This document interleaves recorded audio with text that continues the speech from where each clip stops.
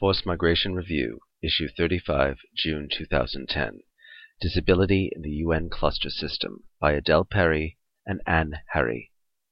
The cluster system offers space for raising awareness among humanitarian actors and for putting disability on the agenda, but it impairs local and cross-cutting dynamics at field level. The rationale for the reform of the UN humanitarian system was that by clarifying the roles and responsibilities among UN agencies and by trying to enhance sectoral and cross-cutting coordination, the humanitarian response would be improved, providing better coordinated, more coherent, timely, and adequate assistance to the most vulnerable populations. But how does the sectoral approach affect the capacity of humanitarian actors to respond to cross-cutting issues, for example, ensuring that persons with disabilities are taken into account in the overall response? Opportunities. Immediately following the start of the emergency in 2008 in Gaza, a disability working group was set up, which was then quickly turned into a subcluster on disability within the health cluster. Endnote 1.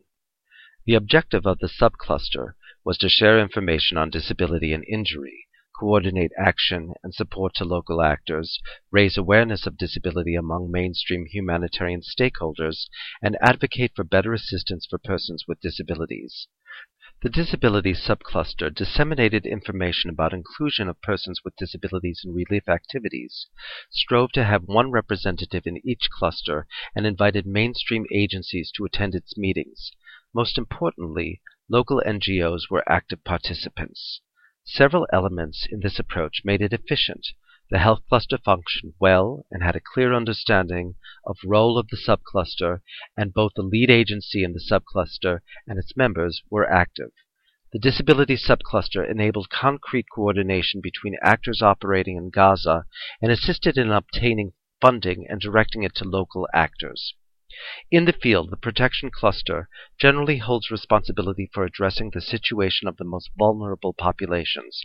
However, as many different evaluations of the cluster system have shown, the functioning of the clusters differs widely from one country to another and from one cluster to another, and the competence and personality of the cluster lead is a key to the system's ability to provide an adequate and timely response and appropriate consideration of disability issues. Thus, the choice about which cluster to invest in for better inclusion of persons with disabilities and injuries in the humanitarian response will continue to depend on the context. Nevertheless, the fact that the system provides a strong incentive for coordination means there are increased opportunities for accessing other operational stakeholders. This is crucial for enabling immediate coordinated action to ensure that persons with disabilities are included from the start in all sectors. In particular, this allows inclusion of disability issues in rapid assessments. A cluster system that functions well also allows information and tool sharing on disability and provides the best space to raise awareness of disability issues among other actors. In the Philippines, for instance, Handicap International was able to conduct awareness-raising sessions in the WASH, Water Sanitation and Hygiene, Shelter, Protection and Health clusters, and included disability in the Protection Rapid Assessment tool. The grouping together and coordination of actors can definitely give a stronger voice to the affected population's concerns and thus make it possible to lobby other humanitarian stakeholders from a position of greater strength. Clusters provide a space for raising a cross-cutting issue, such as disability at a more global and political level, as well as opportunities to educate major actors and attempt to put disability on their agenda. At the global level, clusters foster the endorsement and promotion of standards and guidelines. Within the Global Health Cluster, disability indicators have been included in the Essential Health Package and in the Health Resource Mapping tool. The global cluster should allow the development and dissemination of technical expertise and best practices. Here again, the protection cluster could be the catalyst for progress in including persons with disabilities in global humanitarian response. Constraints and flaws. However, along with the advantages it brings, the cluster system also has its downsides. One of them lies in the structure of the system itself, which slices the emergency response into sector-oriented, top-down activities, thereby impairing the local cross-cutting initiatives and dynamics that are essential at field level. For a cross-cutting issue such as disability, none of the individual clusters is adequate for addressing the needs of persons with disabilities. Disability should be taken into account in shelter, water and sanitation, nutrition, health, education, and livelihood activities. Thus, a decision to locate the disability subcluster within the health cluster has its limitations, in the sense that it tends to encourage the view of disability as a purely health issue rather than as a cross-cutting issue. As far as the protection cluster is concerned, the fact that protection is in itself a cross-cutting issue and a most sensitive political issue tends to create obstacles and delays in taking immediate and concrete steps to provide assistance to persons with disabilities. Furthermore, the creation of a subcluster on disability may not always be the best way forward, as it tends to remove responsibility from other actors. All in all, the amount of time and resources that need to be invested in cluster coordination and to work on disability is huge. Leading the subcluster in Gaza represented 1.5 full-time jobs during the first phase of Handicap International's response. The inability of the cluster system to meaningfully include local actors is one of its well-documented flaws. For persons with disabilities, this exclusion can be particularly harmful, since local NGOs are key disability actors, often developing beneficiary-oriented and essential community-based activities. Such activities, however, are difficult to include in the cluster approach. Discussions have taken place within the Global Protection Working Group on how best to address a number of cross-cutting issues, including disability, but the group will need to commit more and longer-term resources if significant progress is to be made. Up till now, the whole humanitarian system is far from being disability-friendly, and responses to the latest crises have shown only a little improvement. Persons with disabilities are generally invisible at the earliest stage and are excluded from the assessment and planning processes. It is time for cluster leads to take responsibility for mainstreaming disability. It is not only about disseminating guidelines and tools, but about being more efficient, more practical, and addressing the realities of persons with disabilities. Recommendations. A dedicated subcluster is relevant where there are a large number of persons with injuries or disabilities, such as Gaza or Haiti.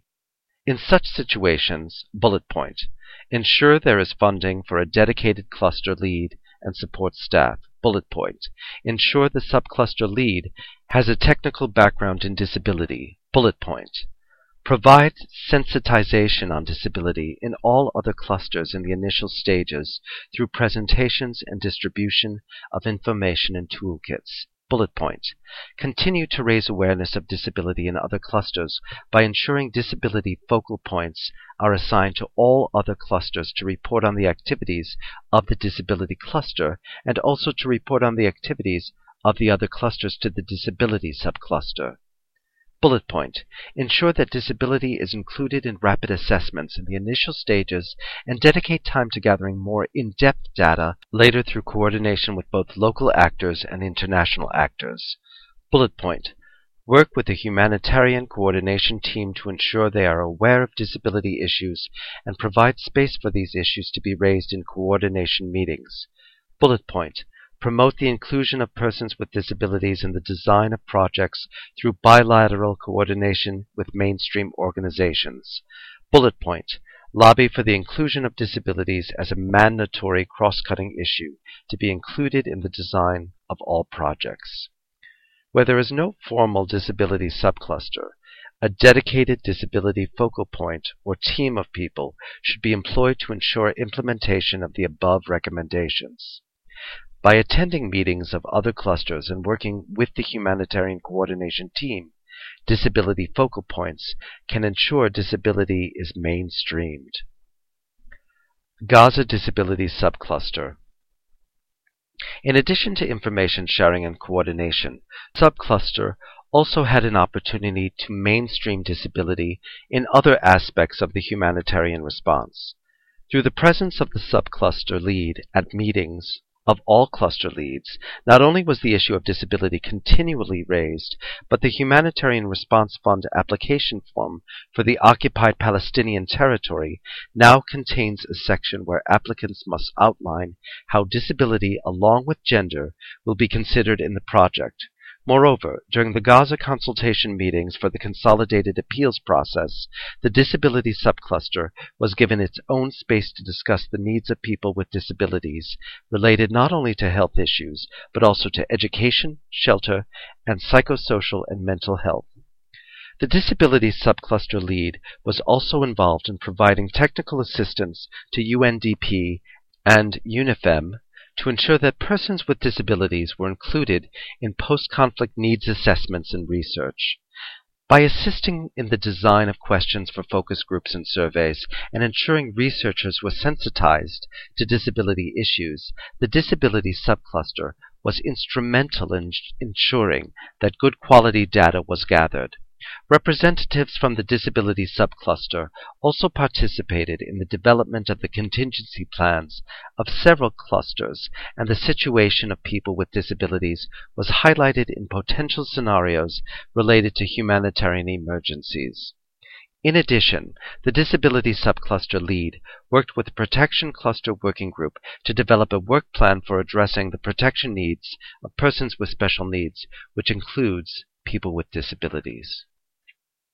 Adele Perry, lowercase adele .perry1 at gmail.com, is an occupational therapist working in the field of disability for international humanitarian and development organizations.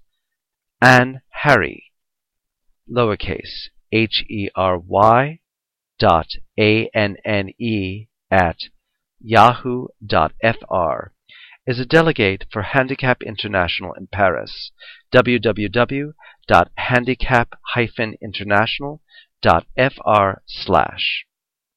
Endnote 1. Health cluster information can be found at www.who.int/hac/global_health_cluster/en/.